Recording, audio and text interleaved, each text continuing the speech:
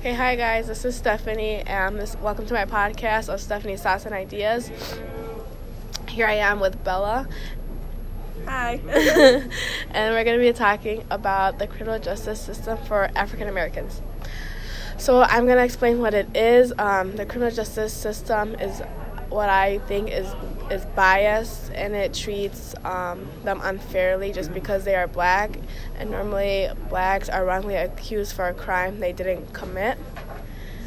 Okay, and now example. Okay, yeah, you go ahead. Wait, no, it's been off a year, so like you said. All right, so one of my examples from the book that we read, which was Beale Street could talk. Yeah, if Beale Street could talk. And so my example is that they were in the grocery store and Tish was she was weighing some tomatoes. And so this one guy just comes, this one guy comes up to her and like touches her, and she's like, okay, don't touch me. And he kept on and she moved away, and the guy kept on coming. So Tish saw that there was a police officer down the street, so she didn't do nothing about it. She didn't scream or anything because she knew that she would probably end up getting in trouble just because she was black.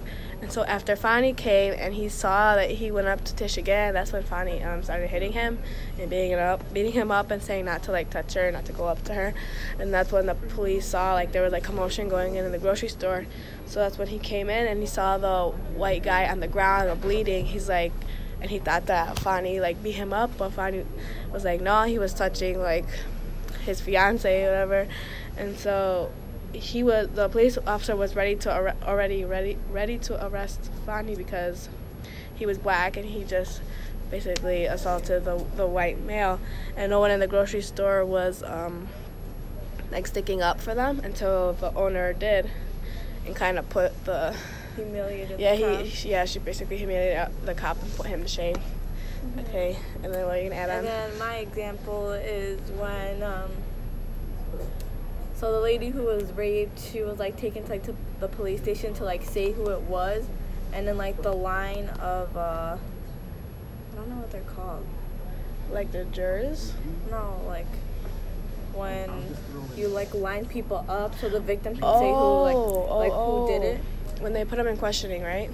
I know what you're talking about, but I can't think of what the name anyways, is. When they were doing that, they only had one black man, and it was Fonnie, and the lady said it was a black man, so it wasn't really a fair thing, because of course she was going to choose the only black man that she saw out of a row of white men. Yeah, sadly, that's how it is sometimes. And they just wrongly accuse black men or women just because they're black.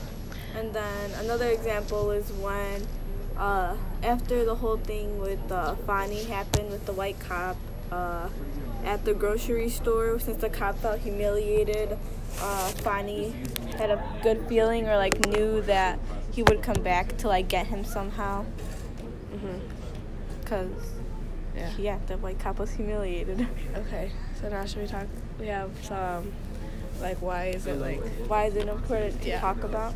Okay, do you want to start with the percentages? Yeah, so first here are some facts about the male prison population.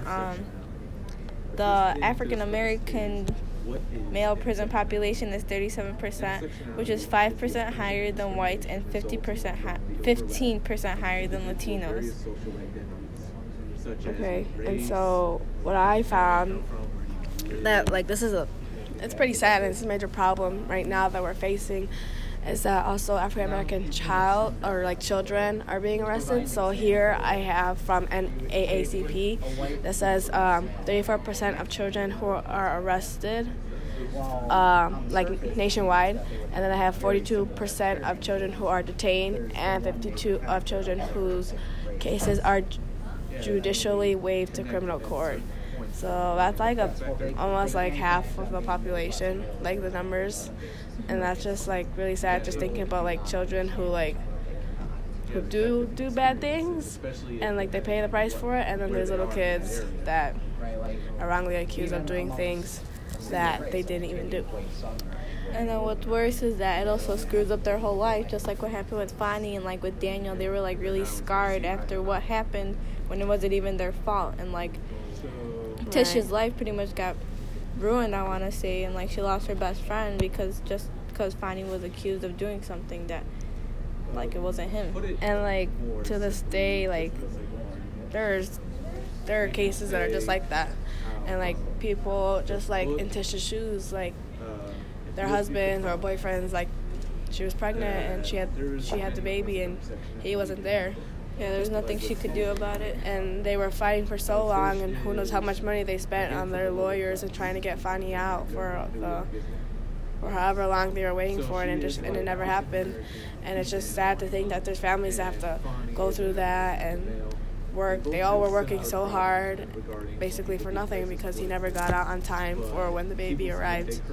And I don't know, it's just sad. I wouldn't want to grow up thinking like that my significant other or someone that I loved in my family was wrongly accused and was in jail, and there was nothing we could do because of the race, and just not just like African American, but like Latinos too.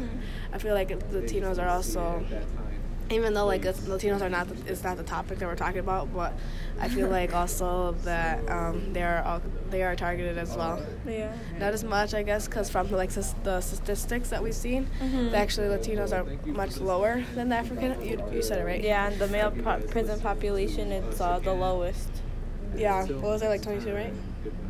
Yeah. 22%. So yeah, like surprisingly, like I was surprised when I saw. Me when too. When I saw that, I was like, wait, what? And even you suddenly like, wait, what? Like you said it twice, like they're like the lowest. I was like, yeah. I was like, oh my god.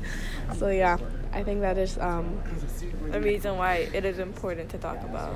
Yeah, and I feel like we don't talk about it as much than we should. And you always see like what is it, like rallies and marches and stuff, and people trying to prove that this is a major problem, and they're not really doing anything about it, in my opinion. So I think that's good. I think this is the end of our podcast talk. Hope you enjoyed it. Thank you for listening.